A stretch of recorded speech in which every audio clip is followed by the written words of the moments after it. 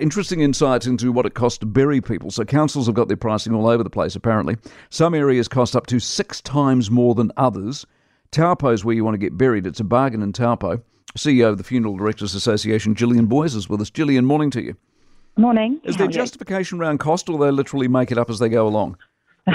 Look, you'd have to ask the councils about their specific costs, but I guess it reflects, more expensive wages in some parts of the country, different prices for land and that sort of thing. So, it does differ, and there's probably good reasons for it. I was going to suggest city, because Manukau at $6,100, big city, lot of land issues, whereas Taupo, small town, $1,100. That would partially explain it.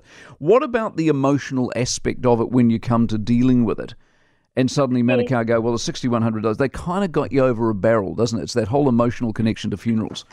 Yeah, that's absolutely right. And one of the things that we're talking about with this release is the fact that if you're very low income, the government gives you a grant towards a funeral because everyone deserves a respectful farewell. But if you're in one of those areas where you're paying $6,100 for the burial alone, the $2,500 you're going to get from the government won't go near that. So it's a classic gap. Does it change people around? Do they go cremation?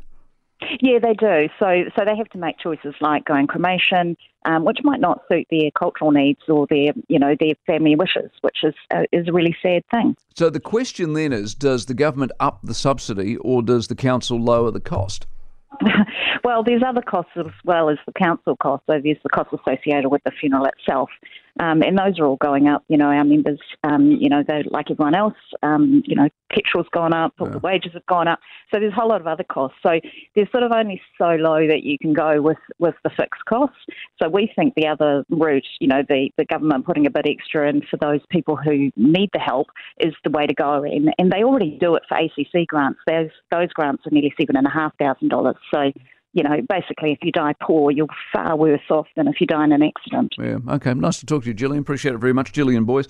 Last funeral I was at, they were suggesting that funerals aren't a thing anymore. More and more people are foregoing funerals, not just the cremation, the whole thing.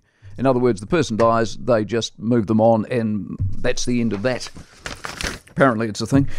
For more from the Mike Hosking Breakfast, listen live to News Talk ZB from 6 a.m. weekdays or follow the podcast on iHeartRadio.